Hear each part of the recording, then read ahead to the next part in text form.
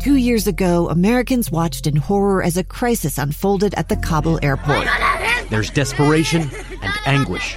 More than 80,000 Afghans have since arrived in America, but this story is still unfolding. I'm Andrea Smartin. In my new podcast, Stranger Becomes Neighbor, we'll find out what happens to these new arrivals in our communities. Who would help our newest neighbors? Follow us at kslpodcast.com, Apple Podcasts, or anywhere else you listen.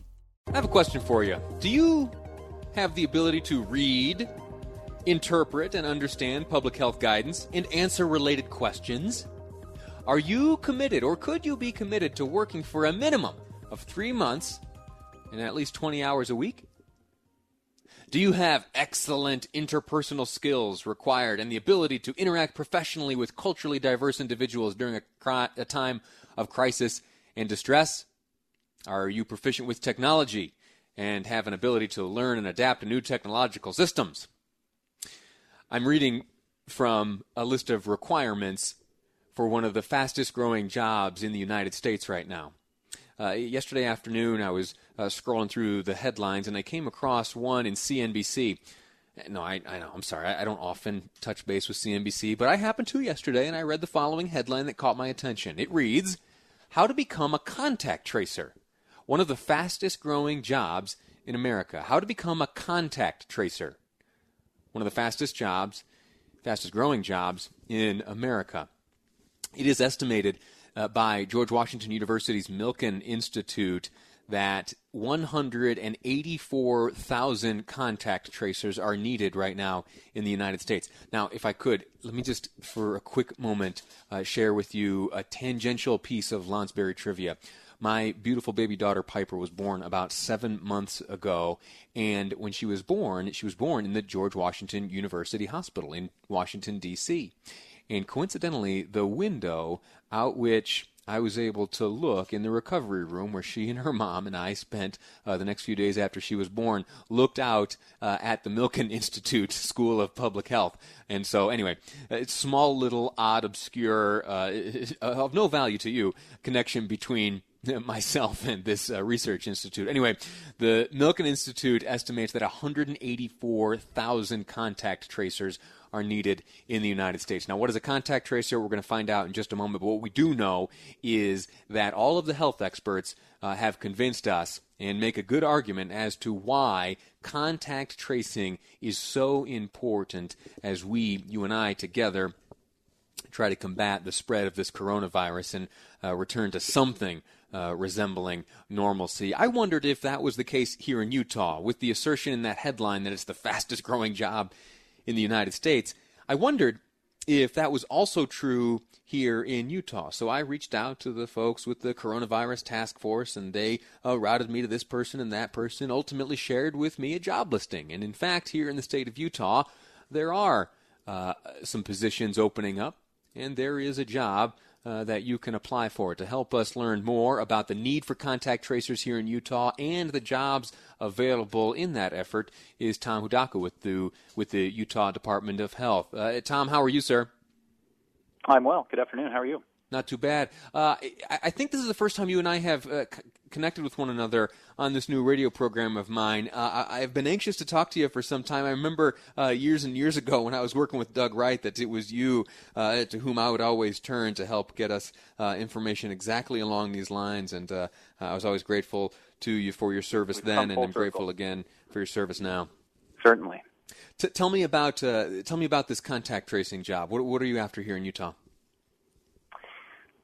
Yeah, so, contact tracing has been one of those things that's sort of, inside baseball for people who have worked in public health for a long time. And, it's really worked its way into the public lexicon recently. And, it's an activity that we've done in public health for decades.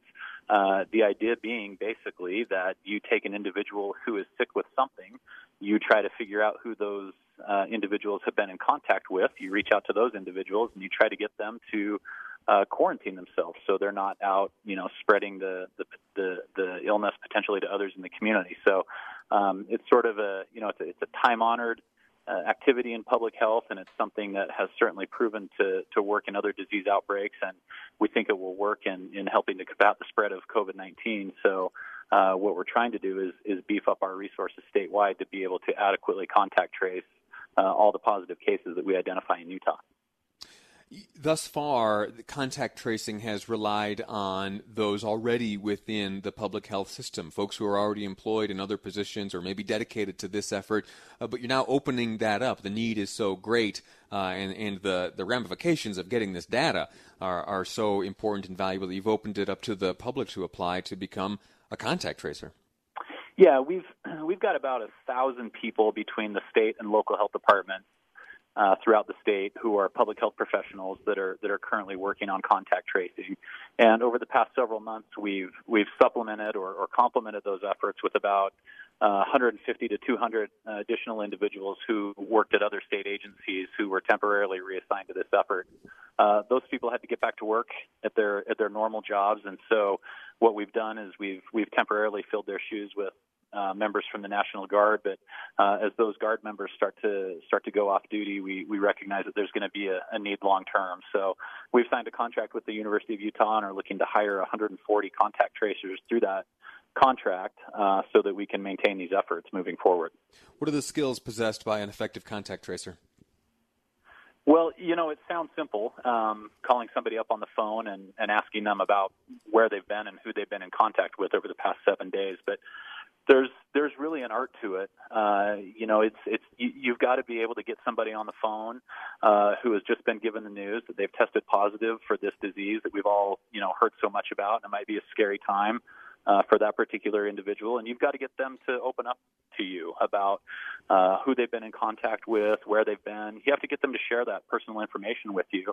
And then at the same time, you've got to be able to provide some sort of an assessment on whether or not the people that they've been in contact with are at any greater risk from that contact. So there's a little bit of art in terms of, being able to communicate effectively with somebody and getting them to, really to relate with you and to open up with you, and then to be able to do that, a little bit more of a technical assessment on whether or not somebody who has been in contact with a positive case is at a heightened risk or not. Time is tight. I have about 60 seconds left to chat with you here, Tom. Speaking to Tom Hudachko with the Utah Department of Health about contact tracing and jobs available for those who feel qualified to engage in this type of work. Tell me in just 30 seconds or less why contact tracing is so important in our battle against this pandemic. Well, it's the best way that we have for determining where a sick person could have potentially spread their illness to. And so if we can figure out who a sick person has potentially spread their illness to, get in touch with those individuals, let them know about the types of behaviors that they should be engaged in terms of watching themselves for symptoms, quarantining themselves, trying to limit their contact with other people in the community, that, we can stop the spread of this disease. Tom, thank you so much. Tom Hudachko, my guest with the Utah Department of Health, talking about contact tracing. There's some jobs available here in the state of Utah. That will do it for today's episode of Live Mike. We have learned so much today. There has been an arrest made in conjunction with the burning of a Salt Lake City police cruiser on Saturday. Speaking of the protests in the streets of Salt Lake City, it was announced just 2 hours ago by Salt Lake City Mayor Erin Mendenhall that she will be ending the curfew which she had put in place, which was to last the duration of this week. But she has decided to call that or bring that to an end, ending the curfew in Salt Lake City, doing so after she has seen, as she phrased it, the respect that protesters have largely shown for one another, police, and our city. She believes that Salt Lake City is once again proving itself to be a place of peace and progress. I believe that as well, and I am glad to see this dynamic action by Mayor Mendenhall. That's it for me. I'm going to sign off. I'll see you again tomorrow at 12:30 here for the next episode of Live Mike. I'll step away now, make way for Jeff Kaplan and Jeff Kaplan's Afternoon News ahead here on KSL News Radio.